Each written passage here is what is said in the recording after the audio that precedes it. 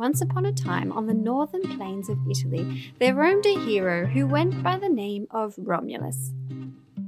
You may have heard of him as the legendary founder of Rome, perhaps, but what's a strapping godlike young man to do once he's founded one of the world's greatest cities? One day, as he was travelling through the Po Valley, Romulus came upon a group of people who were struggling to defend their village from the fierce Gaelic tribes roaming the region. The people were in need of a strong leader, and Romulus knew just the man for the job: himself. He gathered the people together and said, "I will help you defend your village from these invaders, but we must build a great fortress to protect ourselves." The people thought this was such a great idea that they set to work building a mighty fortress immediately on the banks of the Po River. The people began to dream of a great city that could rival the power and glory of Rome itself. Romulus, who had been a beloved leader of the people, heard their dreams and knew that he could help them achieve their goal. He said to them, "If we are to build a great city, we must first establish a strong foundation. We must build our city upon the principles of justice, wisdom, and strength." And so the people of the village began to build their city. They laid the foundation stones with great care and constructed a wall around the city to protect it from invaders. Romulus oversaw the construction, and he ensured that the city was built to the highest standards possible. As the city grew, Romulus knew that it needed a name. He looked out over the fertile fields of the Po Valley and saw the bright flames of the forges that dotted the landscape. He turned to the people and said, "We shall call this city Cremona, which means to burn, for it is the fires of our forges that will light the way to our greatness." And so the city of Cremona was born. It grew to become a powerful centre of trade and culture in northern Italy and was revered by many as a shining example of the principles of justice, wisdom, and strength that Romulus had taught them. And this is the legend of how Romulus founded the city of Cremona.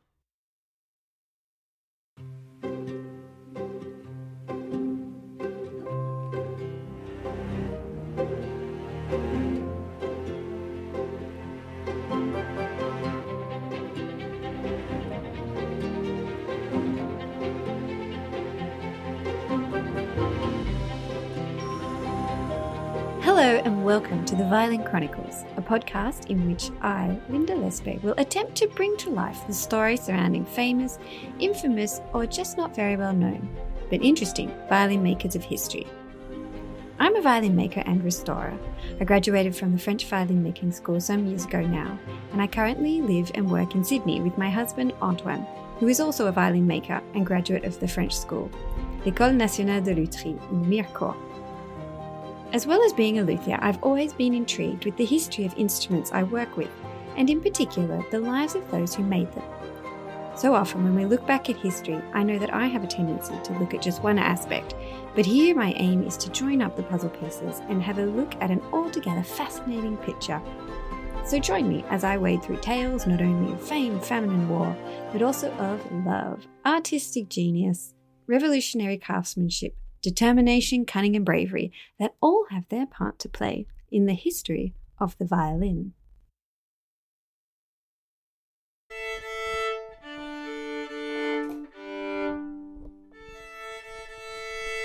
Welcome back to the story of Andrea Amati's two boys, the Amati Brothers. In the last episode, we left them after they split the workshop and Antonio went off to set up on his own, leaving Girolamo with the house and shop to continue alone.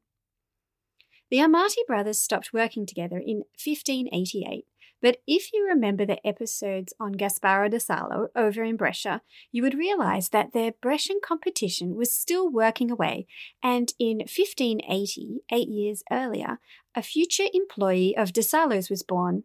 His name was Giampaolo Magini, and he would go on to become a roaring success. Girolamo Amati, however, had other things on his mind. As I mentioned earlier, his first wife, Lucrezia, had died shortly after having their daughter Elizabeth, and his new wife, Laura, had a full house to look after and a famine looming on the horizon. Girolamo in this decade made some beautiful instruments, including the one played by Ilya Isakovich in the Australian Chamber Orchestra, the Baroque violin, and a painted violin for the French King Henry IV, to name a few. Girolamo was now in his late 30s, and Laura was pregnant again. The news wasn't good. The Po River was rising, and the plains around Cremona were flooding. The crops would be ruined again, like they had last year. The grain yields were a third of the previous years, and outbreaks of typhus were hitting the rural areas, affecting those who grew the grain, and the disease was even worse in the heavily populated cities. After several years of bad weather, flooding and storms, the cities were deeply in debt from having to buy grain from abroad. For the next 2 years, matters only got worse. News was coming from other cities on the Po Plains.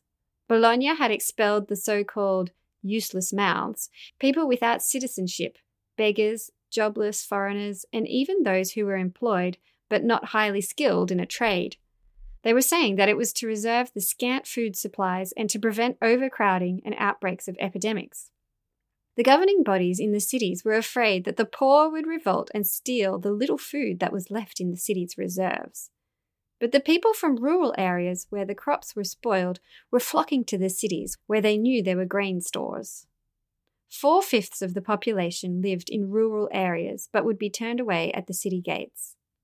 Bologna was 150 kilometres from Cremona. The same could happen here.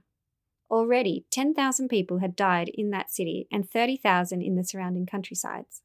In just 10 years, Cremona had gone from a boom to simply struggling to stay afloat. In 1594 and 1597, there was a famine and an economic downturn in the region. And it was also the year Shakespeare's Romeo and Juliet was premiered. Throughout these lean years, Girolamo was still making beautiful instruments, violas, violins, and cellos. His choice of materials were of the finest standard, and so was his workmanship.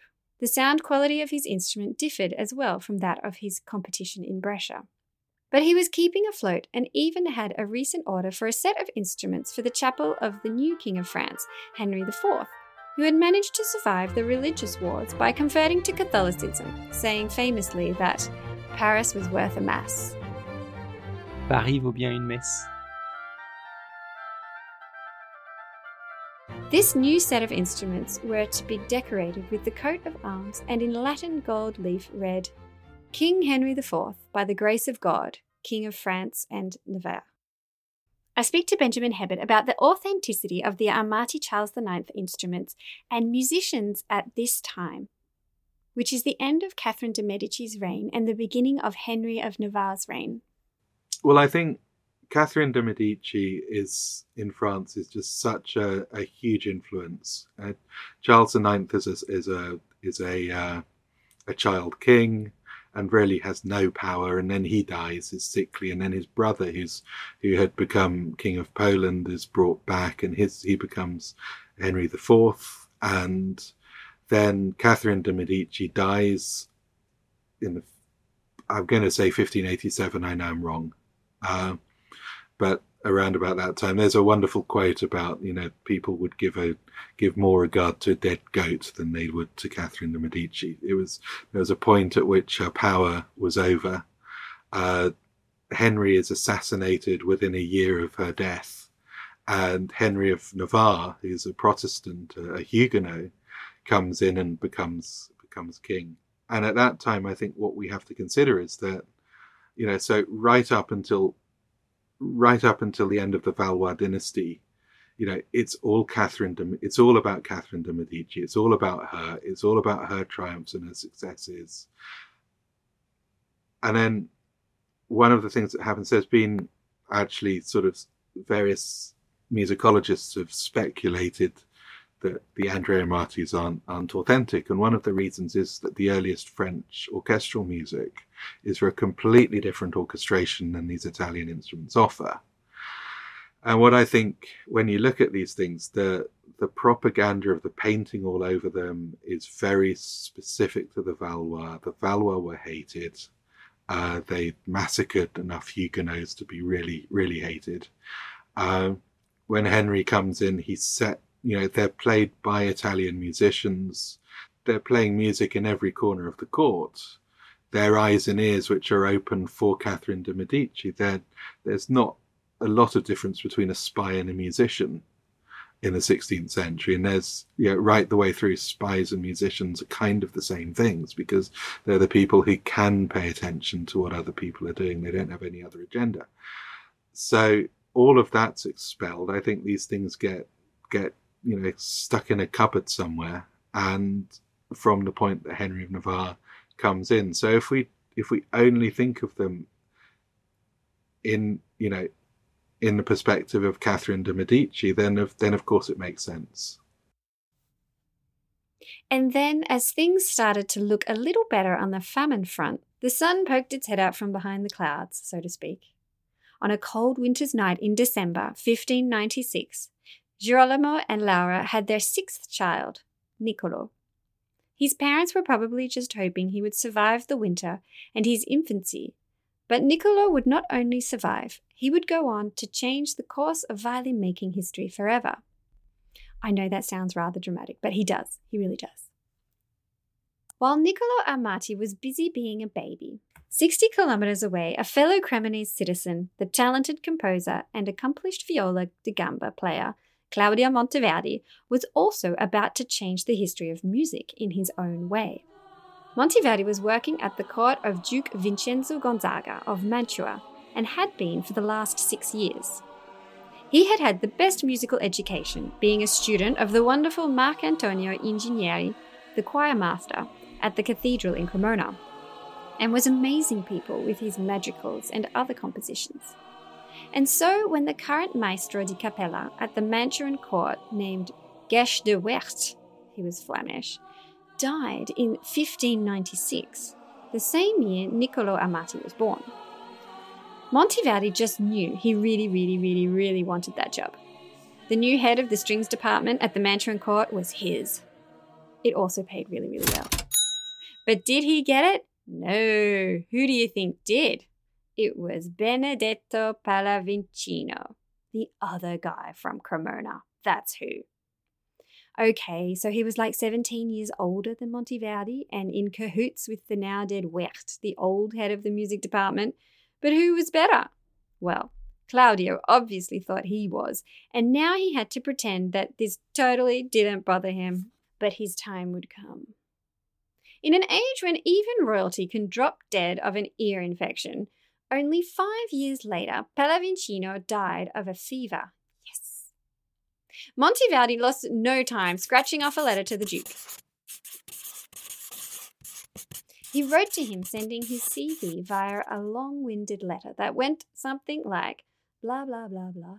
And finally, the world, having seen me persevere in the service of your excellency with my great eagerness and with the goodwill on your part after the death of the famous Mr. Strigio, and after that, the excellent Mr. Geisch, and again for a 3rd time after that, the excellent Mr. Franceschi, and again lastly after the death of the merely adequate Signor Benedetto Pallavicino. And I, who have sought not on the basis of merit, but on the grounds of the faithful and outstanding devotion that I have always displayed in my services of your excellency, the post now vacant in this sacred art. That was one sentence. This was an important CV, as you will see, because only a few years later, the most excellent Francesco Gonzaga would ask Monteverdi to write what would soon become a smash hit piece of music, an opera. At the same time, I would have a good think about this job that appears to have an alarmingly high mortality rate.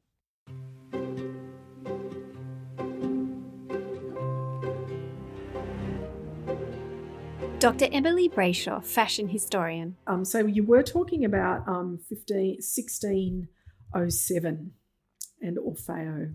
Yes. So this is in the Mantuan Gonzaga court, and what's interesting with this court is that even though they were very heavily aligned with the Habsburgs, and so essentially the Gonzagas of Mantua, they were kind of only minor players in Europe.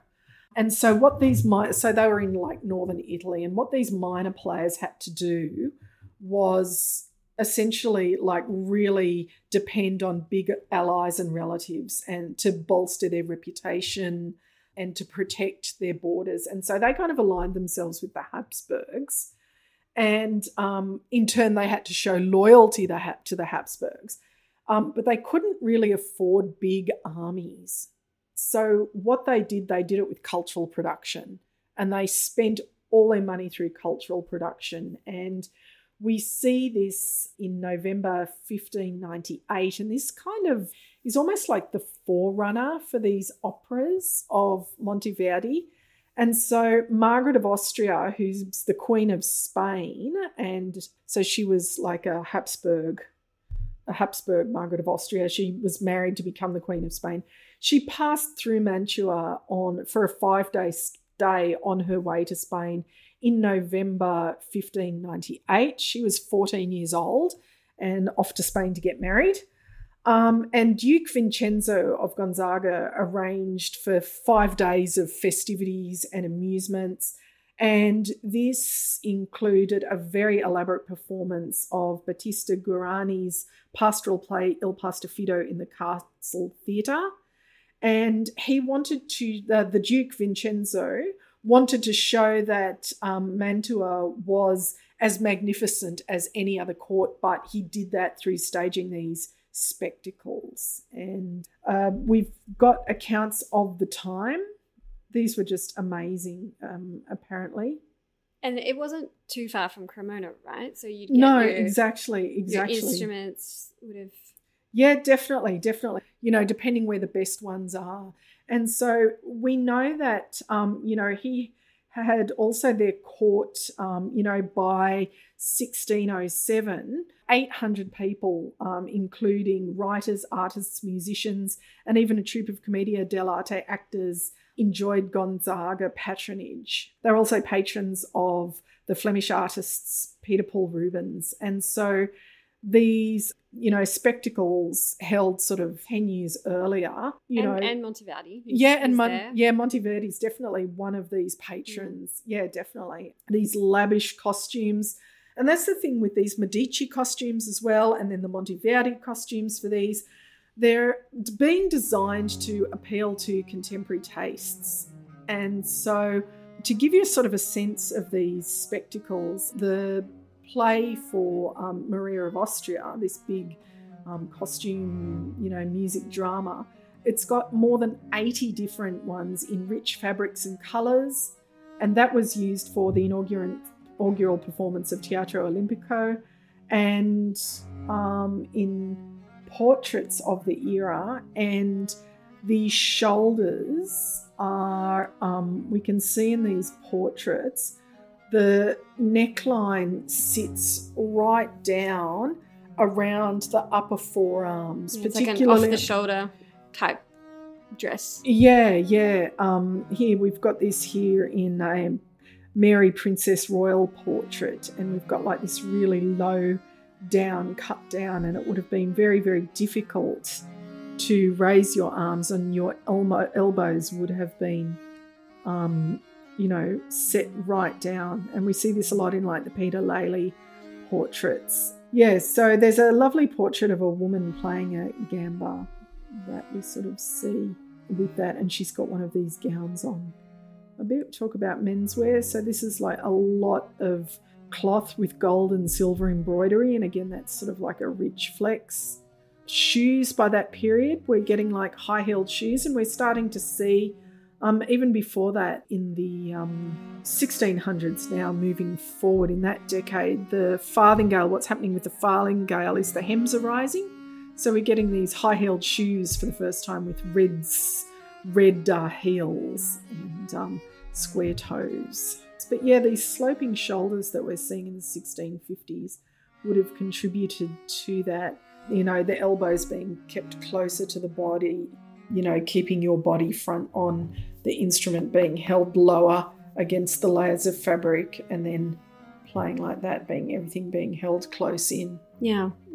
So the classic gamba playing posture would have worked, but would have worked perfectly. But having to stick your elbows out or lift an instrument high just wouldn't have worked. No. So that's why the instruments, we do still have pictures of violins being played quite low and held quite low.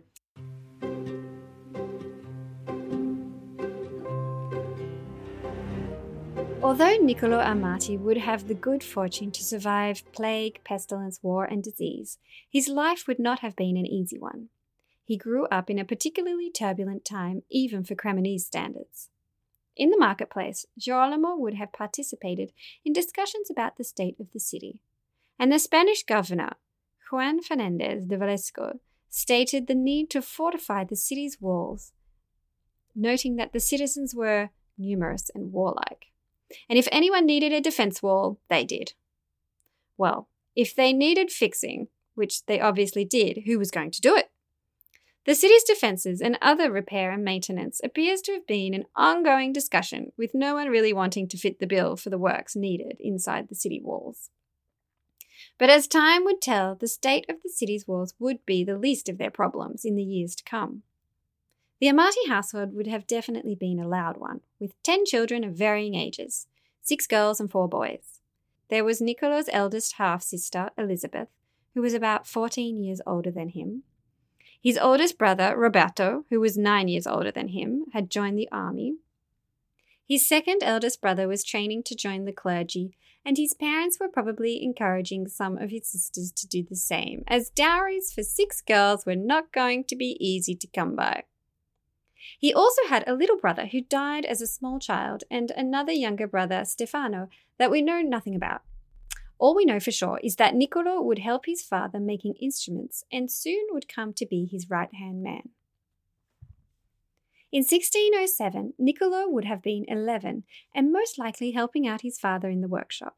The Amati family still had their fine reputation, and Girolamo had an order for a tenor viola for Pope Paul V. The painted decorations on the back would be done by a local artist and then returned to the workshop for its final coat of varnish before being sent off. Today this viola has been reduced and the painted griffin on the centre of the instrument has been modified somewhat.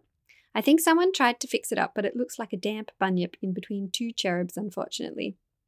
But business was good in these years. Quite a number of instruments left the workshop and a variety of violins of various sizes. Violas and bass instruments were produced. They were at the centre of musical life in Cremona. The workshop had a steady flow of musicians, music dealers, church musicians, clergy, and messengers representing the nobility, so that they would have had news early on about the new opera coming to have its debut in town. What is amazing in Renaissance Italy is that artistically the area was a shining star, even though politically and economically it was in a free fall. Areas poverty-stricken and ravaged by war and heavy taxation. And yet there were amazing motets, madrigals and operas emerging from all of this. Emily Brayshaw. So Orfeo and these spectacles in the Mantuan court, the use of the area in front of the stage was also used performance, and there was also an active involvement of the audience. And this kind of sought a new balance, scholars have said, in order to connect this fluid continuum of stage and oratorio.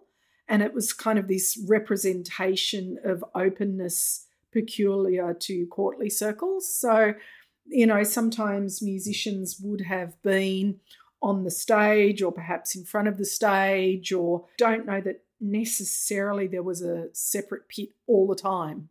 Yeah. Or, fluid sort of. Whether they're sort of coming out and playing and then going away, or whether they're coming out on stage performing while some people sing, and then there are sort of lots of different things that they could be doing. And the Orfeo actually came to Cremona. Girolamo had just had his 6th child, which was Nicolo Amati. And so he would have been a baby. He would have been about 2 when this had happened. And they'd actually staged this in Cremona. So I could imagine there might have been like a troupe going with them. It could have been local musicians. So this is something that potentially the Amati family could have gone to and seen. Yeah. Oh, look, and, if you are making and playing and very much involved in this world, part of keeping up to date is to watch performances, look at performances, keeps you up to date on trends, tips, techniques, styles, aesthetics. All of these things are, really crucial to not just like keeping abreast of your skills, but also in a way, the Amatis are part of the tastemakers of this era with their incredible instruments. They're setting quite literally the tone. Yeah. And so seeing and hearing how these instruments are then used and engaged with. Yeah, because the Charles IX instruments, they were made when Catherine and Charles did their grand tour. Right. But I wouldn't be surprised if those same instruments were used years later in the Ballet Comique de la Reine, because they were, they fitted in with all the bling. They were covered with gold and decorations, and and they were this beautiful consort of instruments that the royal family had. So, and that's the thing too, like you don't just chuck it away. All anyone could talk about in musical circles was Cremona's very own Claudio Monteverdi's opera. It was supposed to be an amazing spectacle, mixing singing, dancing and drama. Moving on a few years, as Nicolo was helping his father in the workshop after school, the world of music was being rethought. Where once it was being used to convey the omnipotence of God, his creativity and power, composers were now using it to convey the human mind and emotions, to feel love, rage, jealousy, and passion. Shakespeare was writing plays in England, drawing on classical drama and using Greek and Roman plots to recreate political commentaries of the day. In France, it was ballet, and in Italy, it was opera. It all started in Florence, where a group who called themselves the Camerata met. They were poets, composers, artists, scientists, and philosophers. It was another one of those academies I spoke about earlier. They wanted to recreate ancient Greek theatre, and they believed it was done through song, not the spoken word. The group would meet to discuss what the music of the Greeks would have been, and delved into conversations about astrology, literature, philosophy, and, of course, singing. One of the members was Vincenzo Galilei, father of the Galileo Galilei. After years of talking about it, they finally decided to do it. They would create the ultimate art form that would combine music, poetry, drama, dance, and design. Things got off to an awkward start in 1600 when they staged a very heavy and somewhat depressing production at a wedding. It was Eurydice, totally not reading the room, with themes of doomed love and man's arrogance. They were not feeling the vibe at this raucous wedding feast, so that's sort of deadpanned. But things really took off when the philandering, hardcore, gambling, and sometimes murderous Vincenzo Gonzaga, over in Mantua, decided he would like one of these new opera thingies of his own. But the music this time would be written by a young man working at his court, Claudio Monteverdi, a talented composer from Cremona. This opera was called Orfeo, and like that, poof, opera took off. 15 years earlier, the younger Monteverdi had come to the Mantuan court to work for the Gonzagas. Every Friday evening there would be a musical soiree. Monteverdi would write and perform madrigals, and they would be performed in private concerts above the Duke's own rooms, in a mirrored trapezoidal room. Their reflections would have been reflected into infinity. It must have been psychedelic. When Monteverdi wrote the opera, he wrote about human emotions, drama, and passion. It was an immediate success. After being performed at the Gonzaga court, it went to Cremona, Turin, Florence, and Milan. To accompany the singers, Monteverdi had an ensemble of instruments: a harpsichord, a chamber organ, cello, viola da gamba, harp, and different types of lutes. Normally, you would just pick one or two of these instruments, but Monteverdi used all of them. Way to go, Claudio.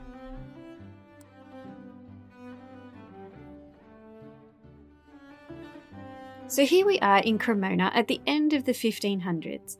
The Amati family are in the midst of musically exciting times, and Nicolo is a young boy growing up destined for great things as well. And this brings us to the end of this episode on the Amati Brothers. But stay tuned for the next one as I talk to Timo Vecchio-Valli, and he tells me all about the fascinating history of the Amati Brothers cello he plays on. It's a very cool story. James Bond is involved. This brings us to the end of this Amati Brothers episode.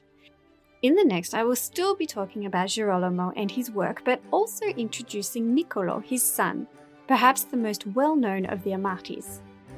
The father and son's lives and careers overlap, and so do their episodes. I finished this story in the late 1500s, and just a few kilometres away in Brescia, Giampaolo Maggini is living and working at the same time as Nicolo and will be hit with similar catastrophes. So very soon I will be going sideways and leaving Cremona and the Amati story to fill you in on the Brescia makers before coming back to finish the Amati dynasty.